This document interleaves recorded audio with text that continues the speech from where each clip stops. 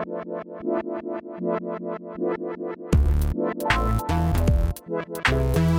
right, welcome back. This is the Changelog. Thank you for tuning in. My name is Adam Stacoviak, and I'm the editor-in-chief here at Changelog. On this show, we feature the hackers, the leaders, and the innovators in the world of software. If this is your first time here, welcome. If you haven't yet, subscribe at changelog.fm. Today, we're joined by Annie Sexton, UX engineer at Render, talking about her blog post titled A Better Git Flow, and it made the internet explode when Annie suggested using reset instead of rebase for a better Git flow. On this show, we talk with Annie about the Git flow she suggests and why, how this flow works for her when she's hacking on the Render codebase, and when she uses it, the good and the bad of Git, and we also talk about the cognitive load of Git commits as you work. And for our plus subscribers, you might notice there's an extended 6 minutes and 40 seconds of runtime on the show. That's because we included a bonus segment with Annie. To get on that plus feed, learn more at changelog.com/plus. Big thanks to our friends and our partners at Fastly. Our pod is fast to download globally thanks to their Edge Cloud network. Check them out at fastly.com.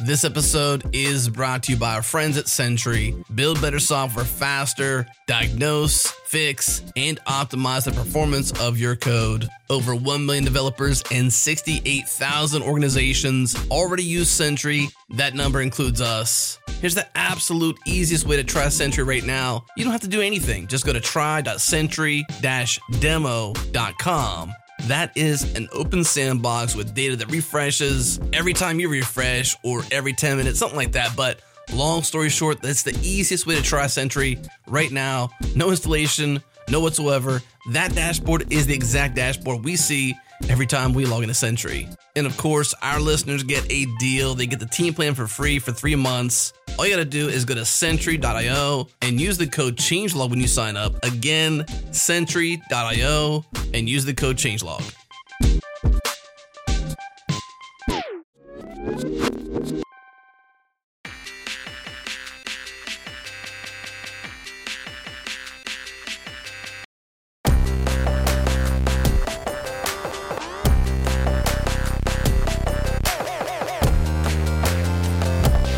We are joined by Annie Sexton, a UX engineer at Render and the author of a very interesting blog post recently, Git Organized, A Better Git Flow. Annie, thanks for coming on the show.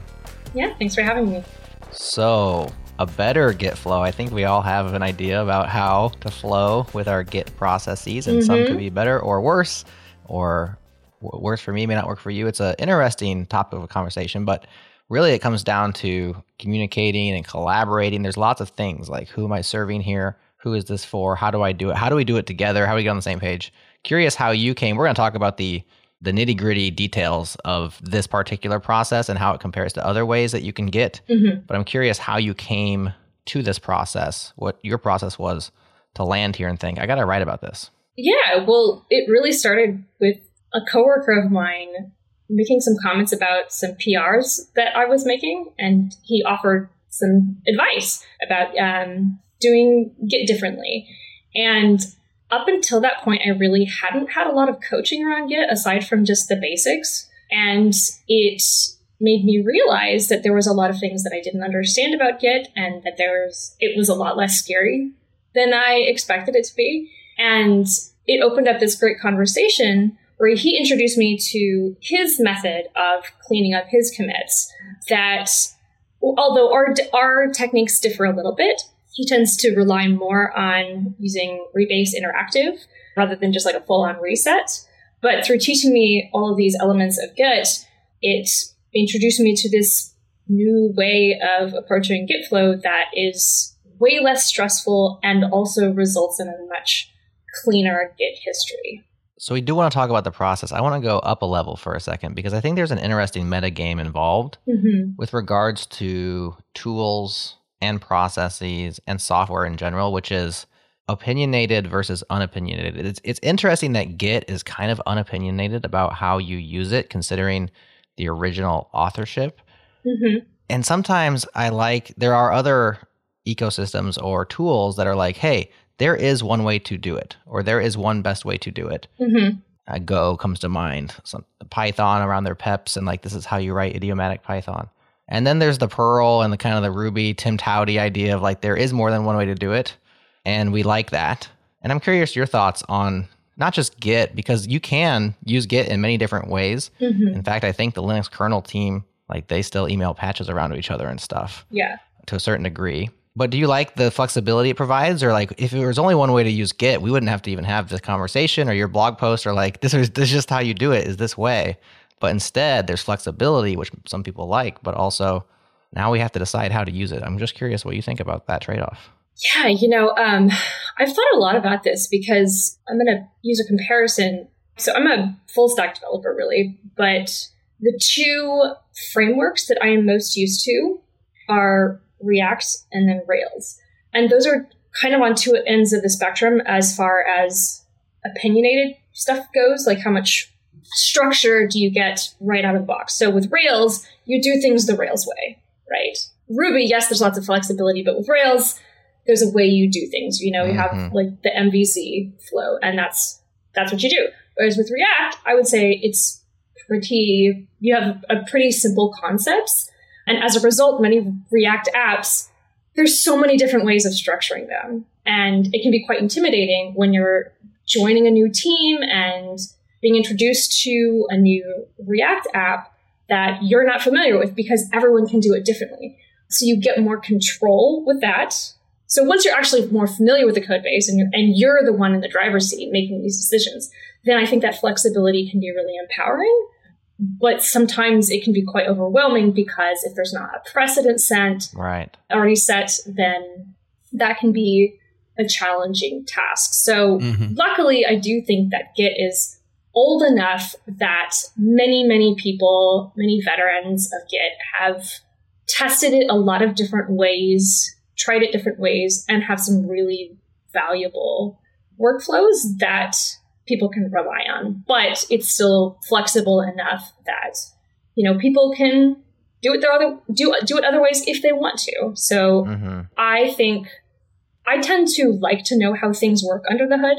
I don't love when things just sort of magically work. And I think that's actually what made Git so intimidating for the longest times, because there was just a lot under the hood that I didn't understand. And I would say that's not to say that I am now a Git expert by any stretch, but I know a lot more than I did then. So I think when you're able to, when you're just getting started, having some basic, obviously knowledge about Git, but also practices that other people have, they have been tried and tested, can really help minimize the need to get super into the weeds. But then when you start to run into problems and you gain more experience with it, having that extra knowledge about how things work behind the scenes is really valuable. I will say that Git can be very, very intimidating. I was once on a team. This is back in the day. It was still remote too. It was Change Healthcare was the company I was working with. I was a contractor, and I was definitely not engineer. I was definitely designer UX. Not to say that those folks don't get deep into Git, but like I committed code, but I was mostly a front ender. I wasn't really trying to, this is probably 2008, 2007. So it was 2010, maybe. I don't know the exact year, but it was early Git days. So like even my knowledge around Git was still young then. I had to rebase off, and I'm like, oh my gosh, my divergence somehow from the master branch. Like, oh my gosh, where am I at? And I'd have to like call in air support. And this is before Zoom. I think we actually did like remote meetings with like GoToMeeting or something like that, and like had a screen share. Like that's how back in the day this was. And I would just get into like situations where I'm like, I just want to commit my code. I just want to get my code into the repo and move along with my day, because all my cognitive load and all my brain was on this Git flow versus my actual job, which was marking up the form, making sure it worked, making sure the markup was right and the styles are right and nothing would break on mobile and different stuff. Like I was totally outside of my job's perspective, just trying to commit code. And it's such an intimidating thing when you're in that position, when you're like, you know what, I just want to get my code committed. I think unless you're Linus or maybe you predate Git and you were using CVS and you're using SVN and then you decided to switch to Git, unless you're one of those, elder statespeople of our community, pretty much all of us have to use Git before we're going to understand Git, right? Like nobody has like a 4-year degree in Git and then they start coding, right? Like you're coding and you're like, I need to share this. I just want to get it out there. And so almost all of us start just by memorizing a handful of things that you can do and having no idea how it works. Yeah. And just like, here's this incantation. And then when this messes up, and the design, the API of the command line tool, somewhat obtuse. It's gotten better over the years. It used to be very unintuitive how you would, for instance, delete a remote branch by Git pushing the branch name with a colon in front of it. I still don't know why. There's a reason for that, I'm sure. But yeah, as you use it, first you start off just memorizing the commands. Then you start emulating people who have been around longer. And then you start to kind of understand how it works. And it does become less intimidating. But you still aren't sure if you're using it right. Right? I've been using it since it came out. I mean, I knew actually SVN was more intimidating to me than Git was, because I kind of learned Git as I started programming. I just had the right timing in my career, and I had to do some SVN stuff because I was making WordPress plugins, and I'm like, this thing's intimidating. But I've had enough experience with Git, probably however many years it's been publicly available, and I still question whether I'm using it right. Totally. I'm always in the docs, man. Like, how do I revert that again? What's the syntax to do it? It always seems to jump around. I have to consult the docs for Git. Absolutely. Constantly. So the kind of the standard typical, now that GitHub is established and most of us are doing PRs, or if you're on GitLab, you're doing MRs, right? Merge requests. Kind of a standard flow for a feature or even bug production, bug production, that's what most of us do on accident. It's a feature branch, but I got bugs alongside. I remember I made an image one time it was like a meme I was trying to get going it was like a ship that was shipping a ship, like not a cargo ship, but an airplane. Have you ever seen those? And they're like carrying a little one on top. Maybe it was a rocket on top or something. Oh yeah. And it was like, this is the big one that was flying was like the feature that you're shipping. And then the little one along the ride was like the bug that you're shipping alongside, just because it's like, it's there. So yeah, we have bug production, but the typical flow is I'm on my main branch. I'm ready to start my feature. I create a feature branch, right? I check it out. So now I'm there, and I go about, I do some things. I make a commit. I describe what I did. I do some more things. I make a commit. I describe what I did. Maybe I have 2 of those, and then I get back on the main, or maybe I have 27 because it's been a long-standing deal. And maybe I've rebased along the way. Who knows what I've done? But I've had these commits, and then it's time for a pull request and a merge back onto the main branch. And that's pretty standard. There are other ways of doing it. There's people that don't do it that way, but that's what you're typically going to see out there. So when you talk about this better Git flow that you describe in your post, Annie, it's better than that is what you're saying. So let's start with saying that flow right there. Like, what are some of its drawbacks? Why is it not always ideal? Well, one of the issues is that it's much riskier to roll back commits, especially if your commits aren't as neat and tidy as they could be. When you have that sneaky little bug that's piggybacking on top of another commit that you didn't realize was there. Mm-hmm. When you roll things back, then all of a sudden you might be also breaking other things that, if your Git commits aren't as self-contained as they ought to be, right, that can be really problematic, because you can roll things back and maybe you fix the bug, but then you introduce a new issue because something else was depending on the code that you just committed. So that can be problematic. I actually think that more importantly is what makes this flow better is for PRs, the actual review process. I think most of my career, I've hated doing reviews on PRs because I have to stare at some code that somebody else wrote, and I don't understand exactly all of how everything is connected. And especially if there's a ton of files, it's not, and they don't give you a very good description of what's actually happening. Mm-hmm. Their commits aren't actually broken up into logical steps because they just committed to save the work. So some things are sort of like half finished between commits, and that can be kind of overwhelming to review. It's possible, obviously, but it's not the nicest process. So what I like about this Git flow is that it introduces a way to keep your Git commits really clean so that they are easy to revert and easy to review. So in like a pull request then with this kind of flow, would you, in Jared, in our case, I'm looking at like PR 400, move assets to S3, the most recent one. Mm-hmm. So in this case, like if, and you may not have this as a reference, but it's just a pull request and you can kind of see the atomic commits over time from Jared and Gerhard, essentially committing code to our repository that moves our assets from a local disk to S3 as part of the process. So in this case, would you then would all those atomic commits over time by going the reset route, would those be gone? Well, hold on. She hasn't described the new way yet. Okay. Sorry. I'm jumping ahead. My bad. So those are the two things. Reverting is problematic because you might accidentally revert something that you didn't think you were going to, right? Because the commits are messy, and over time, especially the longer you do a thing, you end up doing things that aren't like core to that feature, right? Like they're just tangential. Mm-hmm. And then the code review is the same problem that manifests in a different way, which is like there's just more things in there. And that's probably the way that pull request you're looking at, Adam, goes. Yeah. But now describe this other way.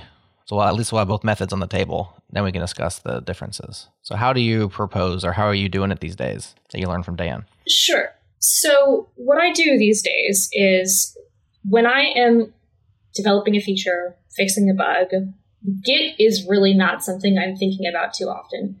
The first stage is just fix the thing, make the feature. And along the way, I still want to save my work, obviously, and push up to a feature branch.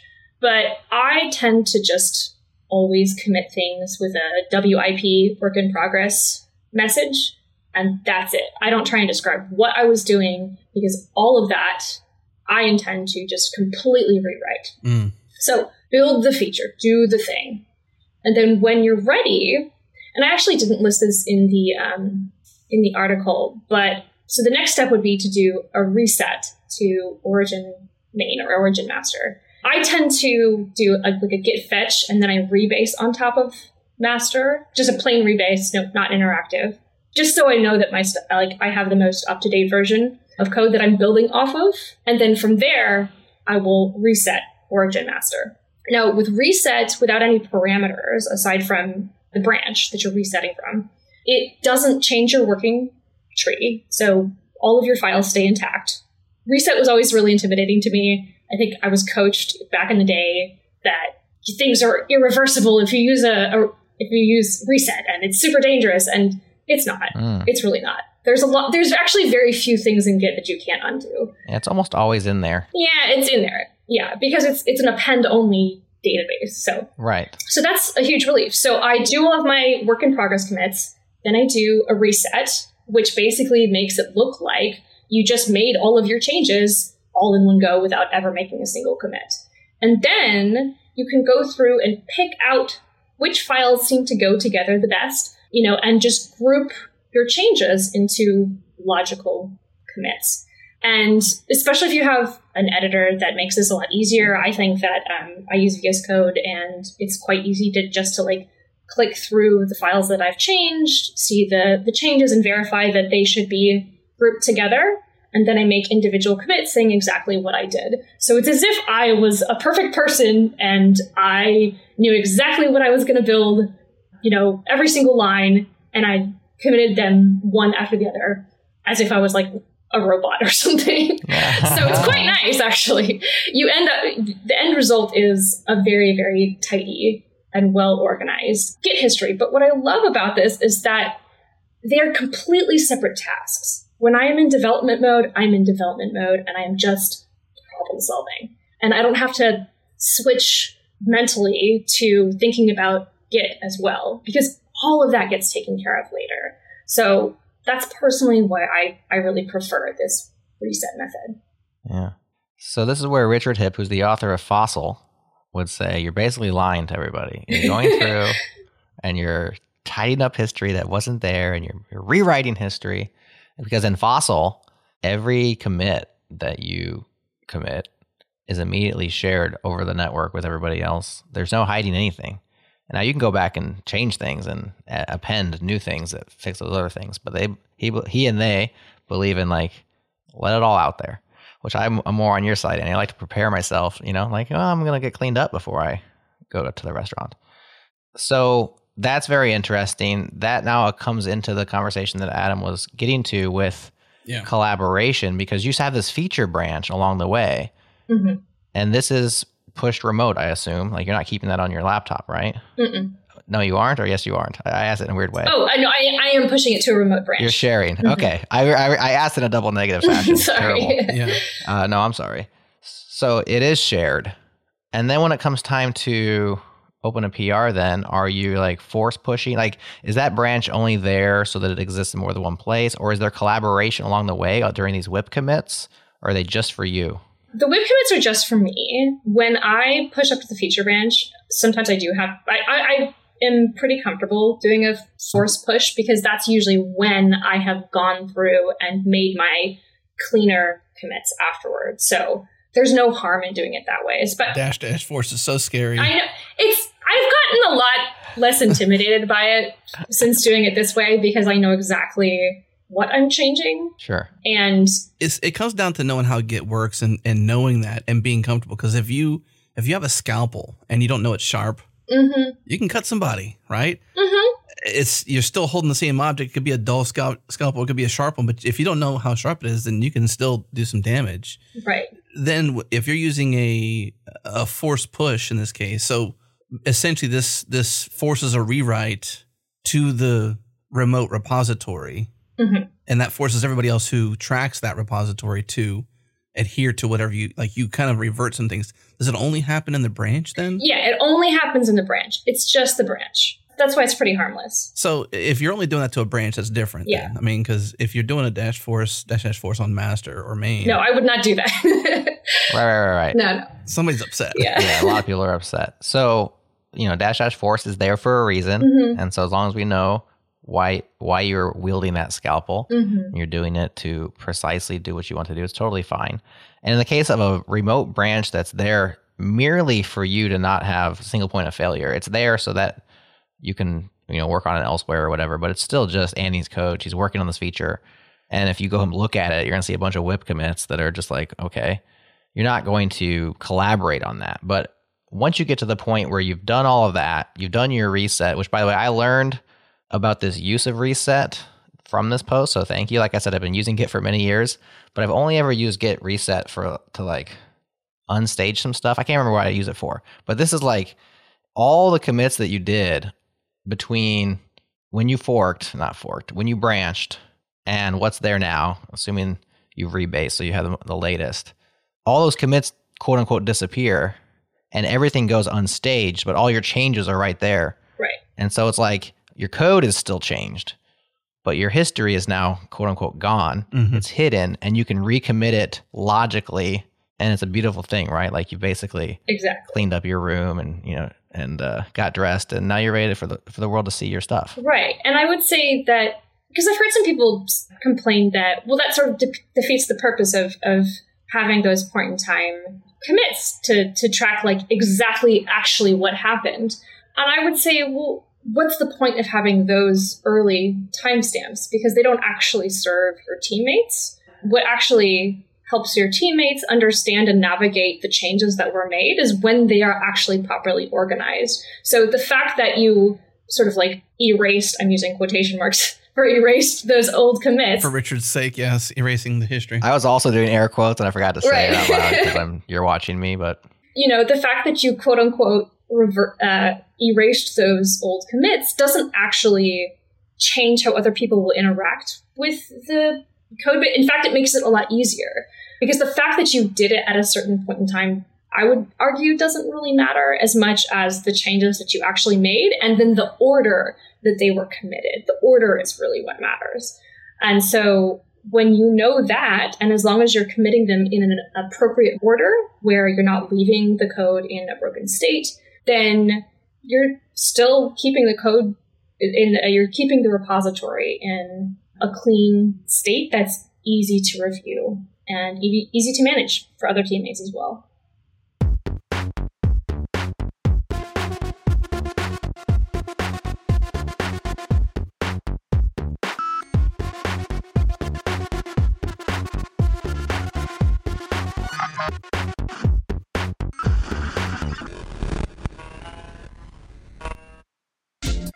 This episode is brought to you by our friends at Influx Data. Act in time, build on InfluxDB. This is the platform developers use to build time series applications. And today I'm joined by Barbara Nelson, VP of Application Engineering. Barbara, we're working together to share some behind the scenes there at Influx Data. And one of the things you've shared time and time again is this idea of meeting developers where they are. What do you mean by that? This is really important to us, that we're not expecting developers to make wholesale changes to their product or application to try and leverage the power of our platform. So it's a mindset, both in terms of the capabilities of what we deliver and how we deliver them. So, why do we have the client API in 12 different languages? Because we're meeting developers where they are in 12 different languages. We're not going to tell them, if you want to use our platform, you have to use Python. If you're using C#, you use our platform in C#. That mindset of meet the developers where they are means we sometimes end up building multiple versions of the same thing, but for different target audiences. So a lot of the capabilities that we expose in our web UI, we also expose in our VS Code plugin. Some developers are spending all their time in VS Code, so they want a solution that works where they are today. And so that is a really important focus, that we're not trying to tell the developers, you need to change to use our platform. It's what are the ways that we can make our platform accessible to you the way you work today, the way you develop your application today. And so that mindset has been really important. It means that we often develop capabilities at different levels. So we'll have the same capability. You can access it through our web UI. You can also access it through a set of command line scripts. You can also access it directly via API calls. And all of that gives the developers the flexibility to use the platform the way it works best for them.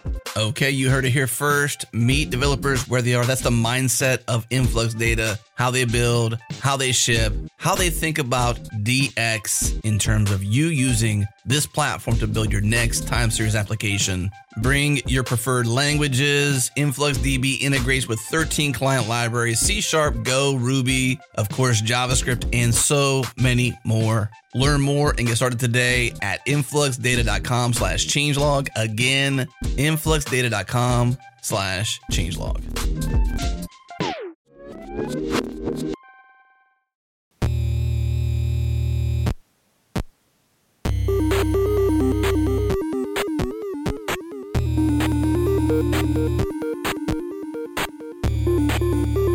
So Annie, I mentioned somewhat prematurely this pull request that we have out there, pull request 400 on our main repository. So if you go to GitHub user thechangelog/changelog.com, that's the repo, and then pull request 400 on it. You can track along with that. We'll also have a link in the show notes. But this is a pull request recently. And hey, by the way, we talked about this on Ship It episode 40, our Kaizen episode. If you haven't listened to Ship It yet, that's a great episode to begin at. We talk about the behind the scenes here at Changelog and how we actually improve our infrastructure and platform. And this is part of that. So we talked about moving our assets to S3, that's pull request 400. And what this pull request has is an opening commit and comment from Jared saying kind of what we're doing with this pull request, stating the case. And then along the way, you see, and because I know Gerhard and Jared did not use your Git Flow, I know that these are atomic commits in the, I guess, normal fashion Jared had mentioned in part one. And so what you see here is you see collaboration between Gerhard adding commits that add cross-plane features to our Linode provider. And then all down the line, you see different comments and commits. You see Jared's atomic commits on dropping Waffle to replace Arc and a bunch of other stuff that essentially make us move our local assets from a disk at Linode to S3. And what I'm curious of, since I know they didn't use your flow, and we talk about collaboration with the pull request, because in a lot of cases, you do have a lot of collaboration. Sometimes they're single individuals committing and it's just a review. So it might be you committing a feature and your teammates coming on and you want to organize things so it's easier for them to do the review, because that's never fun to do a unorganized review.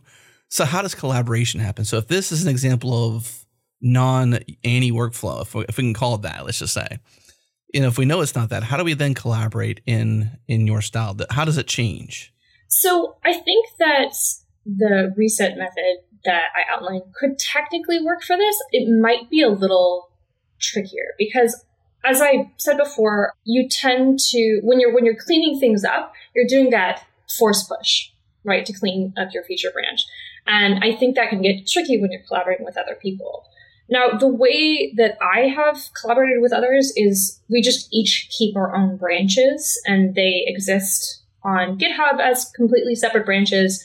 And we might reference our branches and pull requests in another pull request. And so we have a conversation there. But I think that actually maybe a rebase interactive might make it a little easier. It's still the same sort of principle where you clean up your commits afterwards, but doing a rebase interactive might make it a little bit easier when because it sounds like you guys are working on the same branch. Is that right? Or two people who are working on the same branch? Yes. So let me describe how this went down. So you'll notice for people who are paying close attention and actually click through to the URL that if you look at the commit list, which there's 31 commits on this, the first commit is on January 16th, 2022. And if you look at when I opened the pull request, I opened it on November 29th, 2021. So there's definitely some rewriting going on at some point anyways. Yeah. I think you can see how it's like Jared authored and Gerhard committed. So somehow Gerhard did something that changed the timestamps around anyways. But the way that I generally work, and this is a feature that I put in 90% of the work, opened up the pull request, and the rest of the work was like, now we need to kind of reconfigure and change some environment variables and some part of our infrastructure deployment stuff in order to, before we merge this, so that it'll go out smoothly. And so I did the feature, and then Gerhard came in later and kind of did the end things. And if you scroll to the bottom of the commit list, you'll see, it's pretty much Gerhard by himself doing some stuff. And I'm not actually sure how you do those Jared Santo authored and Gerhard committed. It's like a sign off or something you can do inside Git, and somehow GitHub is doing a good job of describing that. But the way I work is actually somewhat similar to the way that you're describing until I get the pull request open. And then I just kind of go chronological from there. That's where I was confused with this process. Once you've shared, and I assume there's going to be follow-up commits based on code review. Maybe you have a teammate who's like, hey, I'll hop in and do something. And I guess once you do your reset and your rewrite and you get it all logically awesome and submit it for code review, from that point on, do you just do commits naturally and push them to the branch, or are you still going to do a rewrite or a reset at the very end when it's time to merge? It depends on what changes I'm making. If it's we really need to rethink how we're designing this component, or if it's a simple like, oop, there's a typo. If there's a typo, let's do like a git commit amend, honestly, where you're not even. I mean, so you're force pushing all the time. I mean, if I'm the only one making the changes and no one else is making commits to this branch, I don't think it matters that much. But if other people are making commits, that's a little bit different. Right. If you know there's collaboration, you can't do force, because that really would ruin their branch. They would be divergent to the branch at that point, because it wouldn't match up. I mean, you could still do it. You would just have to. It would work. It just causes more pain for them. It does. And so it's a matter of how much do you need to rewrite? How much are you collaborating? How much is the work shared between two people? Because if there's quite a bit of work that is shared, then you'll probably want to do fewer forces. And if you do force pushes, you have to stay in communication with each other. So it's a matter of, do you work in different time zones, or are you just like, it's the same time of day, you're on Slack at the same time, so you can just be like, hey, by the way, I did a force push, you're going to have to do this. So I think it all sort of depends on how closely are you communicating with your collaborators. Is it super asynchronous communication? If so, then you might want to be a little more considerate about the commits that you make, because you're right, force pushing can be quite extreme when somebody else is also touching that same branch. So it really depends on how you're working together and what they're willing to do. Sometimes a force is just absolutely necessary and you can just let them know. But I think a rebase would be a good way of sort of more delicately handling these. It does require a little more, tweaking and knowing exactly what to do when you're doing an interactive rebase to say, like, fix up this, squash this, rearrange these things. Yeah. But even then, I think that can still, I don't think that would result in a force push, but that can help, I would say. So a lot of people have brought up, you can use rebasing as an alternative. And I think this is actually a really good use case for when you might actually want to use rebasing instead of like a full reset. So let's play a little game then. Let's imagine we're a collaborator with Annie on a pull request. Okay. And for some reason, she has to do a force push. What then? And Jared, I'll say what I think, and we'll see who's better. Yours may be better. Let's assume we're the collaborator. Okay. I've got we're on the same branch and are collaborating, and she has to do a force push. And she messages me in Slack and she says, "Hey Adam, sorry, did a force push." I think what I would do then is if I had some throw a temper tantrum. Well, I might be upset, but if you know your Git, then maybe there is no tantrum. It's just like they're just kidding. It's just more like a blip of cognitive shift to get my Git right, and then get back to my. I'm gonna just keep saying Git. Not GET, but GIT. I'm going to get my Git stuff back in order. I think what I would do then is if I've got let's just say I've got my own WIPs locally, I might, if I know she's got a force out there and I got to essentially consume what she's got because I'm out of sync, I would probably maybe keep my work in progress commits. I essentially want to rebase her branch, right? I want to get I want to have my changes in place, probably commit all my changes, even WIPs or actual messages, get all my stuff staged actually in my commit log. And then I want to rebase that branch back locally, all my changes back onto hers. And that's essentially how you deal with the force, right? Because otherwise, if I didn't do that, sure, Git would yell when I try to push to that branch and say, I don't even know what it would say. It'd probably say I'm out of sync or I'm ahead or I'm behind or something like that from the head of the branch.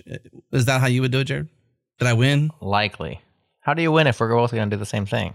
Well, that's the truth. Is that the right way? Since you could probably do it different ways, how would you do it? Well, another way you could do it is basically unstage your whips and stash them and pull and then unstash. I do that a lot.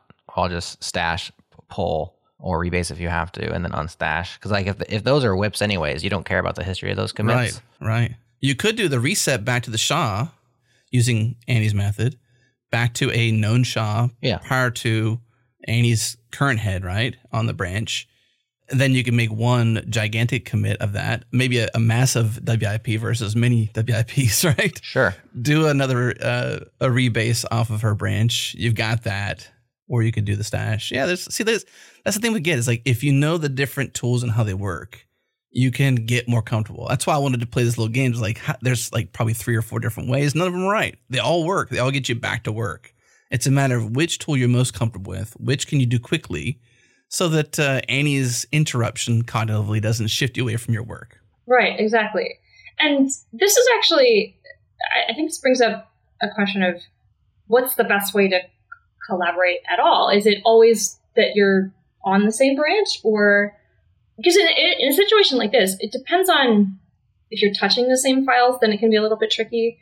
But if you're not, I think that there's always a benefit in just having completely separate branches. I've never done that before, so this is like new thought process to me. I don't see why it wouldn't be good. I just have never done it that way. When you're touching the same files, it can be tricky. And I would probably reevaluate who's doing what. Your life. Because it's really trying to reevaluate if this is better left to one person or if it really needs to be collaborated on by 2 people. But if you're touching relatively different files, then just creating different branches and merging them in separately, then that also saves you a lot of the headache of what happens if I force push and stuff. I know a lot of people have opinions about not force pushing, and they're welcome to those opinions. My opinion is once you have more than one person pushing to the same branch, you should be done with your force pushing. Right, exactly. Just because it's causing them more work if you're doing that. I have no problem with it if you're on your own branch. And yeah, same with me. I mean, I'll force push all day long to my own repos, man. There's ain't nobody there to get upset. That's right. Pushing nobody around. That's right. So most of the collaboration that I do on small teams, our teams is like 1, 2, sometimes 3 people, right? And I know there's people that work on larger teams and collaboration is harder amongst more people. So I'm not sure how those processes scale. But most of what we do is tag team. So it's kind of like I do some commits. I've the pull request is open or something, and we talk about it, and then it's kind of like, tag, you're it. And so now here comes Cody, is an old collaborator of ours. You know, he did a lot of kind of the UI of things that I would build the back end for to create a full stack developer between the two of us. And it's like, hey, your turn. Let me know when you're done doing some stuff. And then he works on that same branch for a while. And then he says, you know, passing it back to you. And then I pull and work. And so that's how a lot of my collaboration has been, is kind of just like one, you know, pass the baton, more so than like we're both working simultaneously on the same feature. And so I think in that way, one branch makes a lot of sense. But if you're simultaneously collaborating on a feature, maybe different files, but you're not passing the feature back and forth, I could see where 2 branches or N branches for that many collaborators is a better flow. So tell us about the teams that you work on and how many collaborators you usually have, and what's your setup usually like? Sure. So at Render, we have a lot of people working on many of the different repos, and we tend to have one person per branch. I don't know if there's many people who have multiple people working on the same branch. In fact, most of the time we tend to like preface our branches with our names, like Annie / whatever feature we're working on. Gotcha. And in that regard, it's quite easy to keep our work separate, and there's no real mix-up. And the collaboration that we do happens more in the form of pair programming and the conversations that actually happen in the PRs. So that's what collaboration looks like. And if it's a bigger feature that can't be completed in a single branch, then, I'm not actually sure if we do this, but I just thought this might be an option. You can have sort of like a long-running feature branch that you then diverge from individually so you've got the main feature branch. Right. And then... like a pseudo main almost. Right, exactly. Essentially staging, but like feature specific, right? So that would be another way of having people have their own branches they can manage, that they then have people review. And then you merge those into your sort of like main feature branch. Does that make sense? And then eventually that can get merged into main as well. So that has been what collaboration has looked like in the past for me. I actually don't have much experience working directly on the same branch. It's usually been, you have your own feature branch that only you touch. And if somebody else is messing with it, it's because they're helping me like solve a bug that I can't crack. Yeah. And then when we figure it out, then maybe they make a commit, or they just tell me what they did and then I write it. So I'm curious which is more common.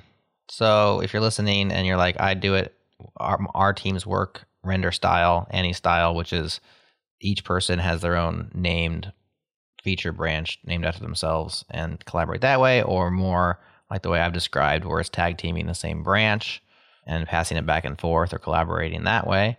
Let us know in the comments or hit us up on Twitter and just send us a note. What style do you do? Because like I said, there's more than one way to do it. And this is a way that I actually haven't heard anybody elucidate in the way that you have. Apparently totally common at Render. Maybe it's totally common in a lot of shops.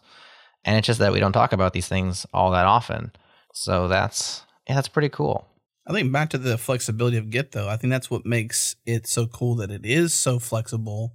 You know, back to your example, Annie, between React and Rails, like, you know, there's just so much you could do with it. And so I think that's why it's such a good fit and why it's actually lasted so long. Like why it won and why it's lasted, despite reset seeming scary because of what it actually names, or the way you would delete a branch to a remote repository by pushing, and all this, like, despite the odd APIs sometimes with Git and some of the scary innards, it's so flexible. So it lets you and your team work the way you want, other teams work the way they want. And it's really about leveraging its tooling inside of Git to work the way you need to for a team to collaborate, and the way it actually works out on GitHub itself. Agreed. And I would say that one of the benefits of having a lot of different ways to achieve the same objective in Git is that it also means that if you screw up, there's a lot of different ways of fixing it. Yeah. And that's really nice. And so there's a huge relief when you start to learn more about Git and learn that it's really not as scary. It definitely can seem scary, but the complexity is really beneficial when you realize that a lot of these things are solvable, as long as you know how or you have somebody who can help you.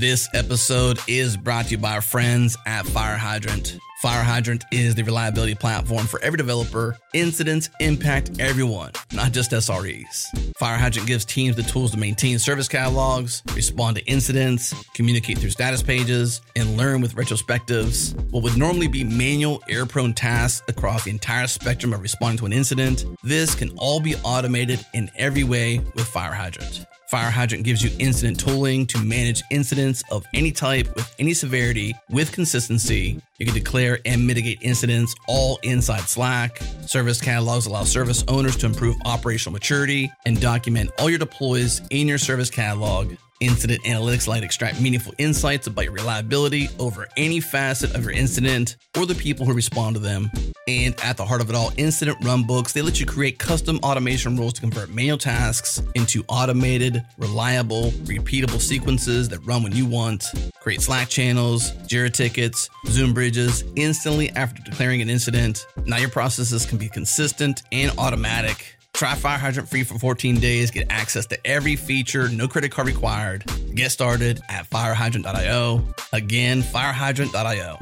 And also by our friends at MongoDB, the makers of MongoDB Atlas, the multi-cloud application data platform. MongoDB Atlas provides an integrated suite of data services centered around a cloud database designed to accelerate and simplify how you build with data. Ditch the columns, the rows, once and for all, and switch to the database loved by millions of developers for its intuitive document data model and query API that maps to how you think and code. When you're ready to launch, Atlas automatically layers on production-grade resilience, performance, and security features so you can confidently scale your app from sandbox to customer-facing application. As a truly multi-cloud database, Atlas enables you to deploy your data across multiple regions on AWS, Azure, and Google Cloud simultaneously. You heard that right. You can distribute your data across multiple cloud providers at the same time with a click of a button. And the next step is try it today for free. They have a free forever tier, so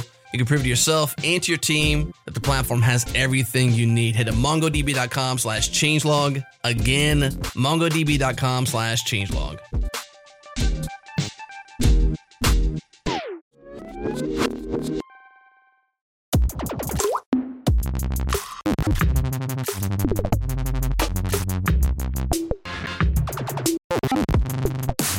So Annie, in the pre-call, we talked about your Twitter bio, and I will reveal some things about you to our audience that may not know you yet.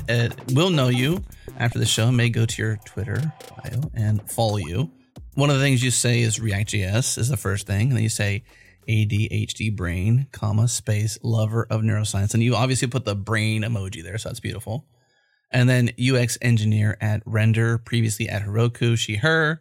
Your pronouns, some Japanese, I can't read, but you can. And then opinions of your own, blah, blah, blah. And that's actually what it says, blah, blah, blah. So I want to bring the neuroscience in there because I think one outlier here that we haven't really talked about that may not even made it into your post, I just looked to see if like cognitive was mentioned, is the load that thinking about your commits as you make them does to a creator's brain, right? Whether you're a front-end designer or a front-end or a full stacker or back-end or an API, it doesn't matter, right? If you're using Git, which you probably are, we've demonstrated that by this conversation, you're thinking in commits. You're thinking in code, but you're thinking commits. If you're committing back to a repository, whether it's yourself or the collaborators, like how does the cognitive load tie into this? And maybe why you even call it better, a better workflow, a better Git flow. Sure. And I would have a disclaimer that I would just say it's better than the one that I outlined earlier, right? Not that it's better than everyone's Git flow, just the simple one that I outlined in the post. Right. But yeah, there is a good amount of mental shifting that is required that I think many people sort of take for granted that happens when you're both developing a feature and also thinking about, wait, should this be its own commit right now. And that ability to pause and shift your focus and think about something else requires a lot of working memory, sort of your short-term memory, and a lot of executive functioning, which if you have something like ADHD or you have another disorder that, deals with executive dysfunction, then that might be a little bit difficult. And I do not speak for every neurodivergent person, but I have just found for me that is a moment when it's advantageous to let myself just hyper focus on writing my code first and then worrying about how I'm going to organize that in Git later. Because that mental shifting is not something that I'm great at. It's something I quite struggle with due to my personal brain chemistry. Mm-hmm. And as a result, I think it's great that I'm able to use this other flow that really works a lot better for my brain. And I think other people might not want to do it this way because their brain is a little bit different. And in fact, many people responded to this post bringing up rebasing as an alternative. And rebasing is a really great option. We talked about it before. And I think that rebasing can actually be faster than the reset method that I've mentioned, as long as some of your commits are able to be left relatively intact. So if you have to, the thing is, when I'm writing code, it's really difficult for me to also keep in mind whether or not I should be committing at the same time. I tend to just commit just to save my work along the way and then organize things later. But if you're able to do that little mental shift easily, and it's something that you are quite practiced at, and it comes naturally for you, then it's a great tool, because if you can, the more commits you can just leave intact, the easier it's going to be to clean up later, obviously. And so that's where rebasing interactively could be a great option. But I find that for the effort that it's worth for me in the moment during development, it's quite disruptive. And so taking this approach is a lot more manageable for a brain like mine.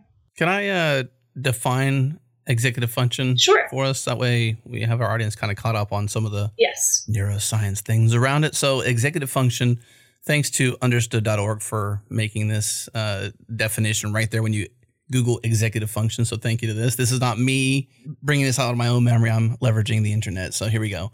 Executive function is a set of mental skills that include working memory, flexible thinking, and self-control. Another post goes into deeper details, which is the 7 executive functions, and they include proficiency in adaptable thinking, planning, self-monitoring, self-control, working memory, time management, and organization. And as any creative, as you're like thinking, like these different executive functions are constantly being taxed. You may be thinking, I'm hungry. So that's self-control on, like, do you want to eat? Self-monitoring, am I actually hungry? Time management, is it time to eat? All these different things that sort of like are monitors as you're just doing life. So these things get taxed by anybody. So from your perspective, then what you're saying is when you work, it's just easier for you to sort of like blaze through things without taking that time to have to stop.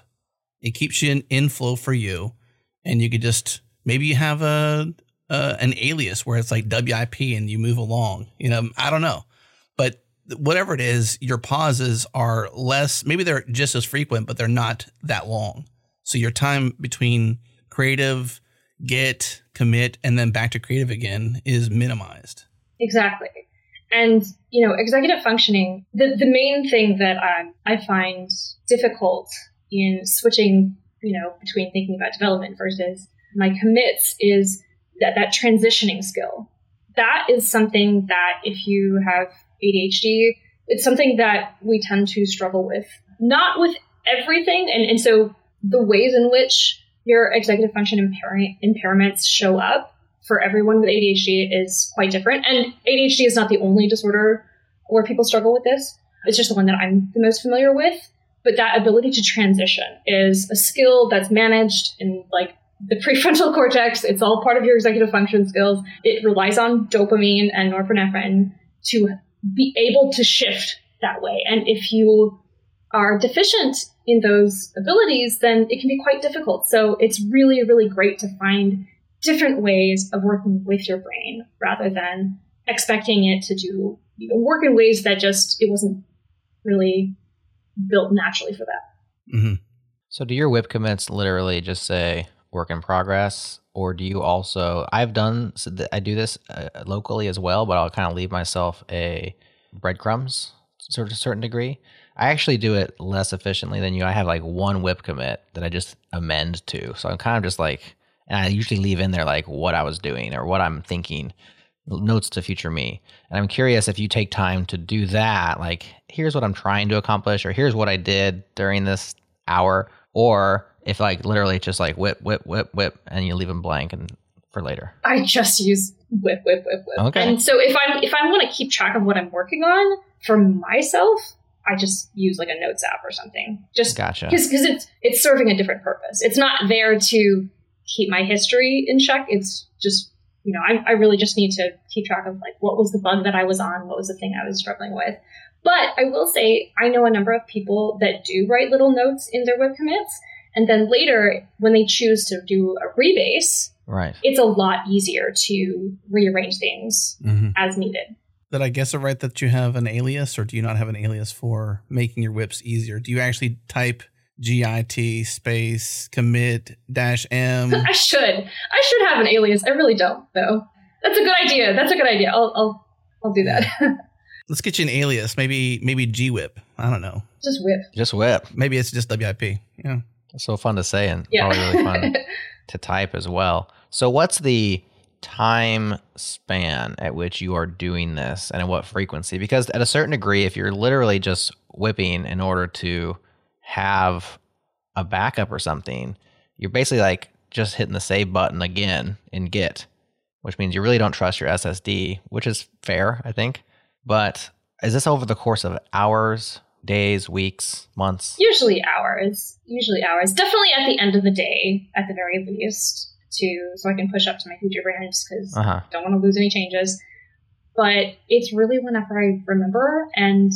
But because it's all going to get rewritten, it doesn't really matter how frequently I do it. So as long as it's at least at the end of the day, but it's really just for saving your work at that point, if you're doing it in the method that I've described. Right. You can actually write a watcher to do that for you. Yeah, if you want to. And it could run every 30 minutes. And if you have unstaged changes every 30 minutes, just do a whip commit because there's no abnormalness to any of your whip commits. They're just like, so who needs an alias?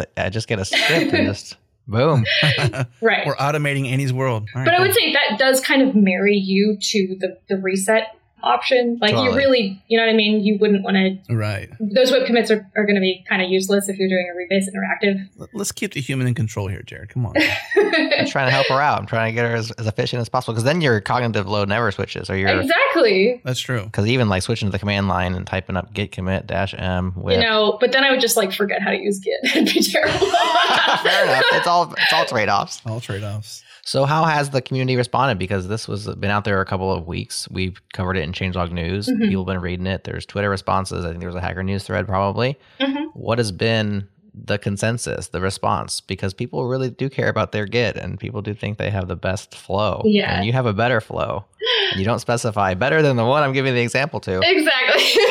Exactly. Well, that's just... What are people saying? That's just to give it a catchy title. That's all that's for. Totally. It's been a really mixed response. I think I would say most people have responded fairly positively, saying, I like this. I do it slightly differently. That's been sort of like the general response. And a lot of people have responded that they tend to rely more on rebasing interactive and Git squashes. Git squashes can be really helpful. I am not the biggest fan because I like to have a little more granularity in what my commits are defining. So describe a Git squash and how that's different than a rebase or a reset. Like usually a Git squash is what you might do when you have your PR, it's been approved, and to squash it, rather than having all of those individual commits, they all get squished into one commit that contains all of those changes. And so it simplifies things. Right. But then you lose that granular view of what has actually happened. So I prefer not to use Git squash as much, but for some things it can be kind of nice. But I totally understand. Is Git squash a first-class citizen in VS Code? in terms of like, it's like, I think since you mentioned you use VS Code, it's pretty easy to like hit the plus sign on a file to stage a change on like, if you know you worked on 2 files and you're reviewing your reset, for example, it's like, okay, those 2 files go together. These 2 files or these 3 files go together. Like you just hit the plus sign and like easily do that. I just wonder if even if a squash is like a first class citizen in the workflow of VS Code. I don't think it is, to my knowledge. I don't know. Well, I'm mostly familiar with relying more on VS Code for knowing what to stage and what not to stage, because it's a lot easier to be specific about which files, especially if you're doing this process where you're only only staging some of them and not all of them.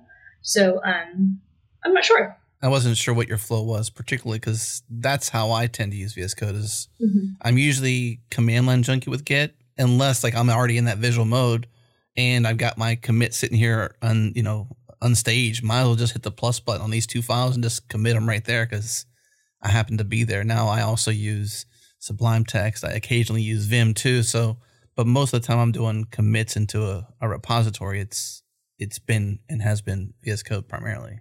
Early Google search says you need the Git graph extension for this in VS Code, but that's also 18 months old. So who knows? They could have brought it into the main editor. Squash is good if you know. I mean, like, I that's the thing. Like, again, there's no one way to Rome. Like, there's just so many roads there. Right. If Squash gets you there, it's basically the same as doing a reset and choosing files. I mean, it's almost the same.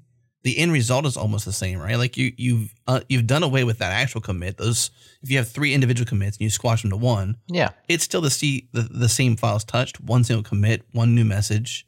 The end result is basically the same. How you get there is just a different route, really. Yeah. Once you've decided you're going to rewrite the history to make it a clean history, then it's like, well, how do I achieve that?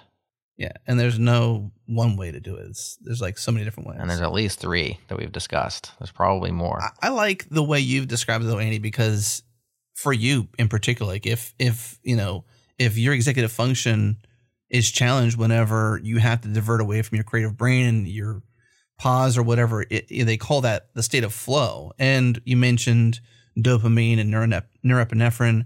Those are 2 neurochemicals that keep your brain in that world. Dopamine is primarily a reward kind of chemical, whereas norepinephrine is really kind of keeping you back in adaptability, keeping like your awareness of time and self-control. Those are things that happen. So like if that's a challenge for you, then this is one of the perfect flows for you because it just helps you to stay in flow. Right, exactly. It's people with ADHD tend to, it's not that we have a deficiency in attention, it's that we have a hard time regulating our attention. Right. And this is exactly a situation where I personally find that it's not impossible by any stretch. And I'm sure if I just practice a little bit more, it might be easier for me to keep my commits as I'm building them in a little more tidy of a manner. But at the end of the day, if I do the reset method, my commits are going to be as clean as possible. Like the end result is just fantastic. And so why spend the energy up front to do that when I can just like clean it up and do it perfectly in the very end? Yeah. That's my take. And you get one more dopamine hit. I mean, it feels great. When you do that, it's like, check that off. Bonus dopamine. Right. Thank you. End my day. Absolutely. See ya. Right. Yeah. I mean, that's I say to each their own, right? Yeah. I mean, that's exactly like whatever works for you. I think but I think one point of this conversation is 1, Jared learned about reset and he taught me about reset as a result of your article. But then 2, deeply examining what workflow works for you and why. Yes. And then someone's going to hear this show and think, you know what, Annie, that's a great workflow for you. I like that for the reasons you stated. Mostly I'm a reset kind of person, or I love interactive reset. I know Mark Erickson, one of the core contributors to Redux, commented on your tweet for your article and just shared essentially the exact opposite. Like, not that your way was bad, but they prefer reset based upon their tweet. Rebase? Rebase. Sorry. Yeah. Rebase. My bad. Right. I should reset what I said and say rebase. That's a whip. That's the thing though. It's deeply examining, I think, the way we leverage common tools. Right. Right. And what works for you may not work for me, but now I know. And I guess several points, but like a main point is now I have a very deep point of empathy with you. Right? If I was your coworker and you did this and I didn't understand your backstory, it may drive me crazy if I was like, why in the world is she resetting? That doesn't make any sense. But now I know, right? Like now I have her PRs are so clean and instructive. I hate it. I hate how logical her commits are. Right. It's such amazing commits, but for whatever reason I can like not so much down talk your methodology, but like not understand it. Yeah. If I didn't understand your backstory, like there's something that changes in humanity when I or someone knows somebody else's backstory. Think of a villain in a story. Like whenever they're sharing that story for a little while, they're a villain until they share their backstory and they describe why they're the villain. Like even the most recent version of Joker, for example, I'm not sure if you're a fan of this, but like Joaquin Phoenix played that role amazingly. And traditionally Joker is a villain, right? He is a villain. But now you have this significant point of empathy with that character because, wow, that's what they went through in life and why they ended up that way. It doesn't make it okay, but at least now you can understand them better. I think that's what we're trying to do here is like, you're the villain. I'm kidding. You're not the villain. Exactly. I was about to say. I know. I'm drawing some lines here and I'm wondering where you're trying to go with this. I am the Joker. I'm trying to massage my analogy here. This whole show was one big reveal. Surprise. It's a point of empathy. It really is because there's no one way to Rome. And obviously Git can be a divisive kind of conversation because people have feelings and emotions around their ways and their things. Like, I think it just provides that point of empathy for real. Yeah. And I think that it doesn't need to be a point of contention because especially with the things that I've outlined, if you have your own feature branch and it's just you and it's how you manage your local commits, it ain't nobody's business how you do that, right. How you deal with it, right? It really isn't. And it's whatever works for you. And I see a lot of value in how other people have described how they manage Git through Squash, through rebasing. And I think that's fantastic.